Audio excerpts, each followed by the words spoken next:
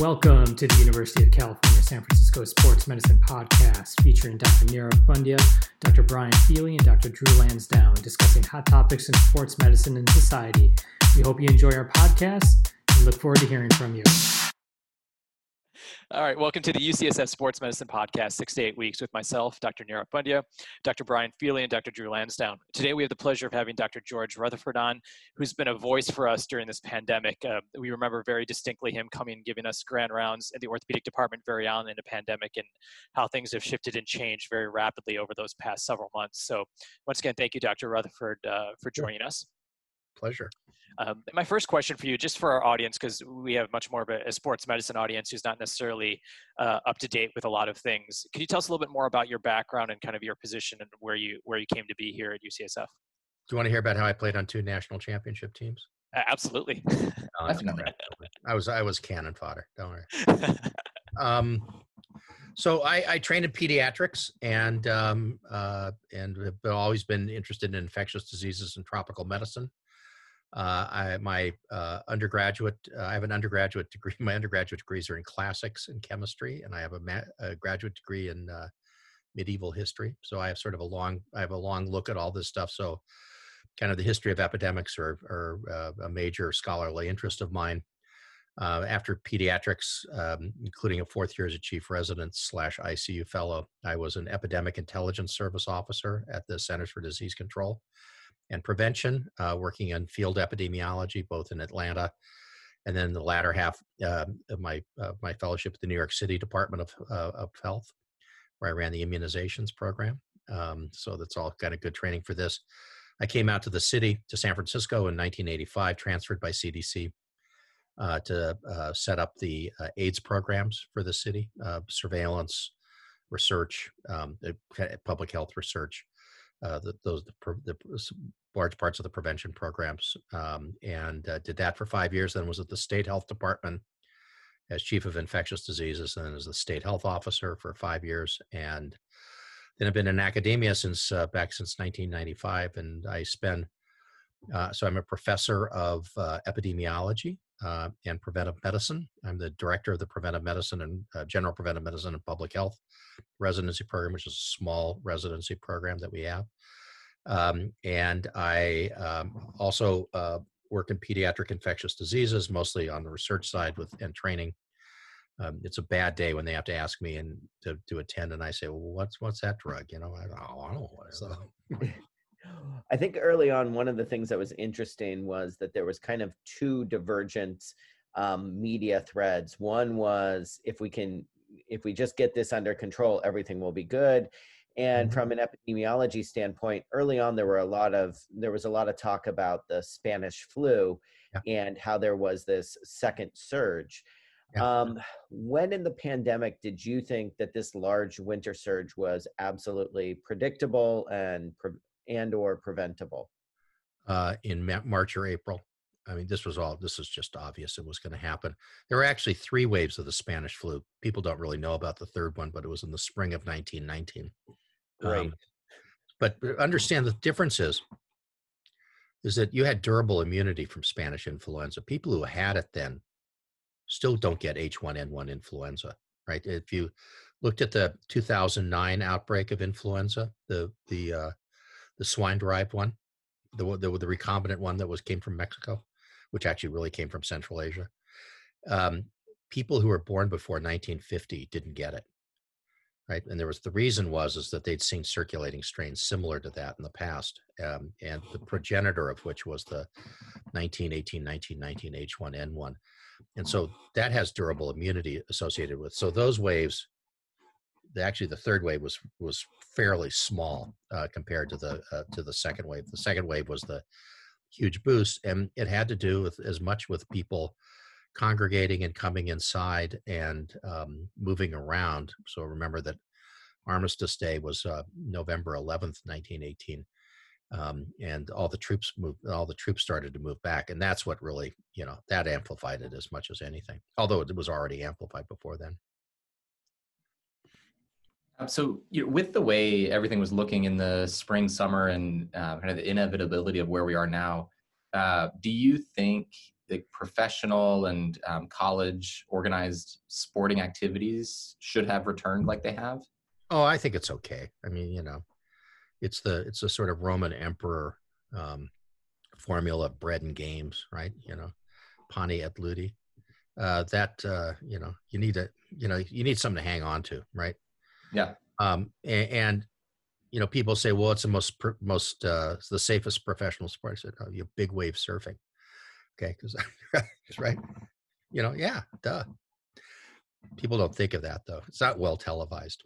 But I think baseball did okay.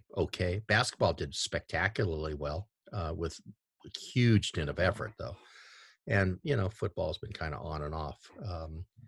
It's tough. It's tough. And it's especially tough when the campuses are open and all that life is in front of you. So I think it's tough for the college players, and even the professional players who are like all of 25 years old. There's not that much difference, right? So I think we've done okay. Not fabulously great, but I think we've done pretty well. And it does provide entertainment for people who are bored out of their gourds. A lot of times what we'll hear kind of on the ESPNs and the Sports Illustrateds is that, whenever you hear about professional athletes or college athletes getting tested, that these resources could be allocated to the greater community. Do you think that's true, that there's this large amount of resources going to them and it's taking away from other areas? No, I mean, these are all purchased, right? So it's, it's not like it's sitting around being used, right? Maybe to a certain extent it's overdone. So college football players now are tested daily, which is way too much. It probably only needs to be about 3 times a week. But the labs are dedicated to this, and they're not going to go down and start doing the mission studies, or going out to Fruitvale and start doing those studies. We really, while there was a big crush at Thanksgiving and people wanting to get tested so they could do exactly what they shouldn't have done, and exactly why we're in the situation we're in now, to go travel to see grandma. That's exactly what shouldn't have happened. There was a crush. Yes, there was a crush on testing then, but it's eased up again, and we're able to get people tested who need to be tested, people who are symptomatic or known contacts. I really like the idea that big wave surfing is probably the safest thing we can do right now, especially with it's sort of counterintuitive, isn't it? Unless you're the one out there facing the big. Well, that's it. That correlate Makaha is pretty sharp. Yeah. Well, we were out yesterday, and one of my kids definitely learned the difference between summer and fall Ocean Beach and winter Ocean Beach. But she survived. A lot of us deal with youth sports, and we cover high school sports, and obviously those aren't really going on in the Bay Area. Yeah. What are your feelings about the return of youth and club sports? And we can talk about high schools separately. Yeah. So my kids all rowed, or not all of them, but the last 4 rowed. And so rowing is something that's been going on. Now, they don't put 8 people in a boat, but they do pairs and singles. That's like big wave surfing, right? It's pretty straightforward. You're by yourself and go to it. I think club sports, it depends on what the sport is. I think there's certain sports that are more amenable to transmission, like wrestling, just as an example, and others that are less amenable to transmission. And then there are a whole ton that are in between, like lacrosse and soccer and I don't know what else, but, other things, that basketball, where there are major club presences, and you could potentially have transmission. I think pretending that this isn't going on and just letting them go is not going to work. And so if they are really going to come into close contact without masks on, then I think you have to work out some sort of screening program until they can get them vaccinated. Yeah, it was interesting. About a month ago, there was that basketball tournament a little bit east of Sacramento, where the 49ers used to have their training camp up in Rockland. And apparently there was another AAU basketball tournament in Santa Clara, which was essentially so shut down that the 49ers had to leave, but they snuck in a basketball tournament which is now being labeled as another hotspot. So it's definitely tough. And there are more and more articles now that people are leaving the Bay Area so kids can go play soccer in Texas or in the Midwest because that's their kids' passion. And there's certainly a balance we have to strike. We can't make everybody big wave surfers or single Thank boat. God for that, right? There'd be no room at the lineup. Yeah. What do you, Dr. Rutherford, what do you think about, obviously there's been tons of information about the vaccine and kind of priorities. Where do you, because we're dealing with sports, where do the professional athletes or, kind of college athletes, where do you think they fall in line in terms of when they get the vaccine? And do you think there will be private purchase of vaccines? First of all, there will be no private purchase of vaccine. I can assure you of that, at least at this juncture. I mean, maybe when we get 5 or 6 vaccines approved by next summer, there'll be some buying around the edges. I don't see how they're going to be able to be much of a priority group. You'd have to toss them in with essential workers and say that they're as important to society as prison guards, where everybody in the prisons are already infected. So, it's like we have these crazy priorities. The whole essential workers thing is a really complicated thing because everybody wants to be an essential worker. Now, the 3 of you're at the front of the line, right? Come Monday or Tuesday or Wednesday or whenever we start, you're going to be it, right? Because you're out there doing whatever you do in the ICU, right? Yeah, I know. I know. But maybe they fall out of bed and break their hips or something, Yeah. So if I'm in the ICU, I have a tube in my throat. I'm not in there seeing a patient. You got lost. Yeah. So I'm thinking, the whole thing about essential workers is a very open thing.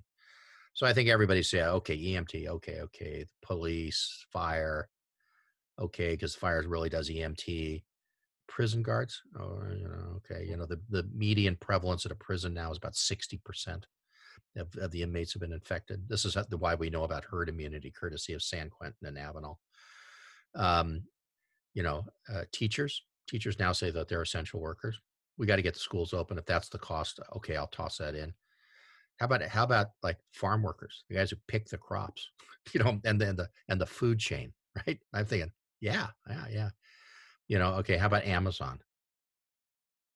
Okay, so that's how we get everything. Yeah, probably. It just goes, the list goes on and on and on. And CDC actually had an MMWR article about it and estimated that 47% of the workforce could be considered essential workers. I'm going to throw in Etsy because when I get bored on Zooms and I'm done with Amazon, I go to Etsy. So Etsy people are essential for me. Yeah, there you go. Okay. But, it's not going to be the Warriors. I mean, they just do it they're going to get out of it by testing. And then when it comes time, they'll get it like everybody else. With the professional sports leagues, do you think their return to play protocols are rational and in line with best practices, or? Yeah, I think they're irrational to the or excessive. They're not missing low, believe me. And the trick is there's a certain failure rate with testing, right? They're false positives, and which we don't really care about, as long as it's not you who's the false positive. The false negatives are what we're worried about, and those occur, right? They just occur.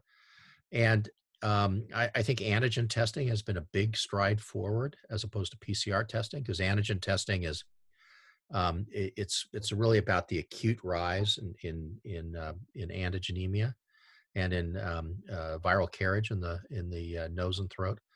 That's when people are most infectious, and that's what you're really worried about. You don't care that they had it 2 weeks ago. Who cares?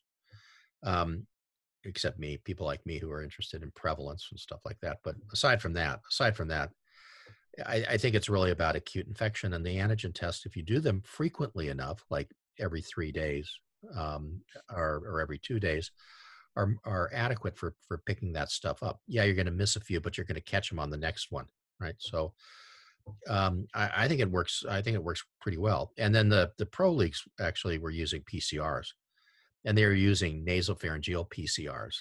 Now we can have. Then they rapidly moved to salivary ones. So The saliva ones are really good, and they're saliva-based home-collected PCRs now that are coming out. Qualitative PCRs like LAMP and isothermal PCRs. Swell, great, go for it. But you have to, it's expensive, but I think it's a perfectly reasonable way to try and prevent disease, and then also with isolation and quarantine. And that's why you get into such problems with college football teams, is that everybody gets quarantined. And so that there's and the other thing is that if you get poor standards of testing, especially with point of care testing with people who don't know what they're doing, you can also get into deep trouble, right? So Stanford played Oregon in their first game of the season, like 3 weeks ago. And it was, they tested them every day. Everybody was fine. They go to Eugene. They have some crap facility set up to test everybody on day of game. And they had 2 false positives, which, oh, by the way, happened to be the Stanford quarterback and the best wide receiver, and Stanford lost. So I ascribe this all to sloppy CLIA thing. So it's, junk. So you got to be really careful with this stuff, because otherwise we're going to lose to Oregon, right? So, which can't happen. Right? The other thing I like besides surfing, kind of piggybacking off that school comment. I mean, I think obviously in this area, there's a lot of questions about school reopening. What do you in terms of your thoughts on that? Obviously, we all have kids, and we all see the benefit of sending our kids to school, but there's obviously our neighbors and the community always have questions. Maybe Brian doesn't want to send his kids to school, but what are your thoughts on particularly the K through 5 school openings and what they should be doing at the schools? So if you remember, I'm a pediatrician, so I follow this pretty closely. I think K through 5 can open tomorrow, right? They need a little bit of modification. They need some protocols. They need to cut the class sizes down so they get their smaller pods in case there are outbreaks. The British just published their experience, and it's like, some stuff happens, but not much, right? Kids get infected by adults. Kids who get infected by adults get infected at their houses almost exclusively. And the ones who don't get infected at their houses get infected by their teachers, and the teachers got infected at their houses. That's the chain, right? It's not kid to kid or kid to teacher up until puberty, and then all bets are off, right? It's just like it's like a college fraternity party without the beer, right? It's just stuff's going to be everywhere. So I see the high schools as a big problem. As you know, with the Pfizer vaccine, the vote of the FDA advisory panel was 17 to 4 to 1 with one abstention. The 4 no votes were from pediatricians who thought that they dropped the age and the indication is 16 and 17-year-olds because the trial started at 18. Okay.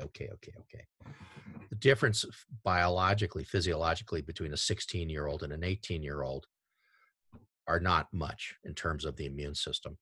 And I don't think it was not a big stretch. I don't think. And I actually really like the idea of being able to get down to 16, because then you can start immunizing some high school kids and make high schools safer. But there is this open question about whether vaccination eliminates carriage and transmission. It clearly eliminates a spectacular advancement for eliminating disease, but for eliminating transmission and carriage, it's still an open question. So you need to get a ton of kids vaccinated in order to sort of get to herd immunity, I'm afraid, in high schools. But But what do you think has been the biggest surprise over the past year throughout this whole pandemic experience? How bad it's been. This is really interesting. This is my newest passion, trying to figure out about the great influenza epidemic of 1890. There is a major school of thought emerging that was a coronavirus outbreak. And it went through same thing, multiple waves, crappy immunity. Nobody knows what's going on. One of the alpha coronaviruses diverged right at that point in time. It was a bovine strain, and so that looks like it was a crossover event. could easily have happened. And I mean, I think that if I'd known that, I would have been much more sanguine about the prospects of being able to control this. Yeah. If you live in New Zealand, you can control it. Okay, I'll give you that. If you live in China and you can test 11 million people in 3 days in a city the size of Los Angeles, yeah, okay, you can control it. But given where we live and what the laws are and what the expectations are and what the limits of power are, it was always going to be tough. And especially when it got so politicized so early on. And this conflation of the Bill of Rights with wearing masks is just, that has not been helpful. We don't have a conflation between the Bill of Rights and stopping at stop signs when you drive. Right? But driving is a privilege, I guess, so you get, as we all learned in driver's ed. So it's, we can, maybe that's not the best analogy, but yeah, I mean, I was surprised at how crazy and political it got, but I shouldn't have been, I guess. All right. So for our final question, and we want to respect your time, I'm tempted to ask about big wave surfing, or at least moderate wave surfing, but leap forward 5 years from now. When we look back on this, what do you think the biggest advance in healthcare that changes how either we practice medicine, how we deliver medicine, or how healthcare has changed? What do you think that will be? I think the biggest advance is going to be telemedicine, right? I had some experience. We did a trial of telemedicine, teledermatology, which actually can work, right? And we did it in Brazil for prison. So it's like everybody had paracoccidioidomycosis and weird stuff like that, these weird sort of fungal diseases. But I'm, my internist colleagues go on and on and on about telemedicine all the time. You can imagine how doable it is in something like psychiatry, right?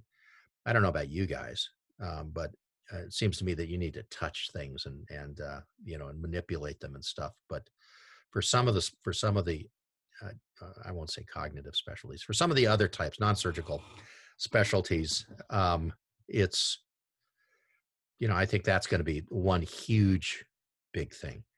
The other thing is, I think we're going to probably get more point of care testing for everything from, we have it now for pregnancy, but, beyond that, I think we're going to see a lot more point of care testing and home-based point of care testing. That technology, the fluidics technology, the kind of diagnostic technology is really ramping up rapidly and can do a whole range of things across the board. So, you can call into your doctor with with your own self-diagnosis of colon cancer or, whatever, right? Or that you have troponins or, and, it's going to get very weird, I think, very quickly and very different than what, not maybe for you guys, but I think for the internists, it's going to get very weird very quickly because people are going to be doing a lot more self-diagnosis and they're going to be coming in with, some laboratory test that says they have this or that. So basically you're saying, it seems like a plug for a Stanford Dropout and Theranos and little boxes in our houses to diagnose everything. And then we can just call in. Yeah. No, I mean, I don't think it's a good thing. I mean, but it's, we do have an access problem, right? We spend a zillions, 17 trillion at last count, 17% of our gross national product on, maybe it's not 17 trillion, but anyway, we spend 17% of our gross national product on healthcare in countries with which we compete in manufacturing, like Germany and stuff, spend less than 10%. So that difference is all added to the cost of goods and services. So it's anti-competitive. We got to bring that down. It's got to be ratcheted down. I don't know that telemedicine and home-based diagnostic kits are the way to do it. But, it's going to have to be, that's something we need to address. And we've sort of failed to address it since before World War I, when the first kind of idea about national health care came down the pike in the U.S. and it got labeled as a German plan. So, we love to demonize those things. And, I think ACA went a long way to do it, but, obviously that's not everybody's a big fan. So we'll have to see how it plays out, but it's something that has to be brought under control. And then our last question for you, Dr. Rutherford, just because everyone always asks us that, and we're probably the worst people to answer this question, but when will things get back to, quote, normal? This time next year. It depends. It depends on how many people get vaccinated. If we end up with 30% of the people vaccinated, like we do for flu, it's never going to get back to normal. This is going to have to go through the population. And it'll end up like one of the 1890 alpha coronaviruses was a cause of, of occasional cause of lower respiratory tract disease. We don't want that to happen. That'll cost another, lots and lots of deaths. Just to tell you, in San Francisco, in 1919, there were 3,000. San Francisco was half the size it is now. It was 300, less than half. It's 350,000 people. There were 3,000 deaths from influenza. So far in San Francisco, there have been 163 deaths from SARS-CoV-2 infection. That's the difference that all this stuff is making, plus the sophistication of the intensive care system, plus all the magical drugs that have come out and are used by certain people. That's the difference that's made. And if we just sort of throw up our hands and say get vaccinated if you want to, and everybody else go about your business, that mortality rate is going to go way back up to the sky. Excellent. Well, thank you very much for joining us today, Dr. Rutherford. This is a really important information for our audience, which typically just cares about meniscus tears and ACL tears and who's going to win the football game next weekend. So we really appreciate it. Thank you so much. I got some of that in, Yeah. Thank you for listening to the University of California, San Francisco Sports Medicine Podcast featuring Dr. Nirav Bundya, Dr. Brian Feely, and Dr. Drew Lansdowne. We look forward to hearing your feedback and hope you look forward to our next episode. Thank you.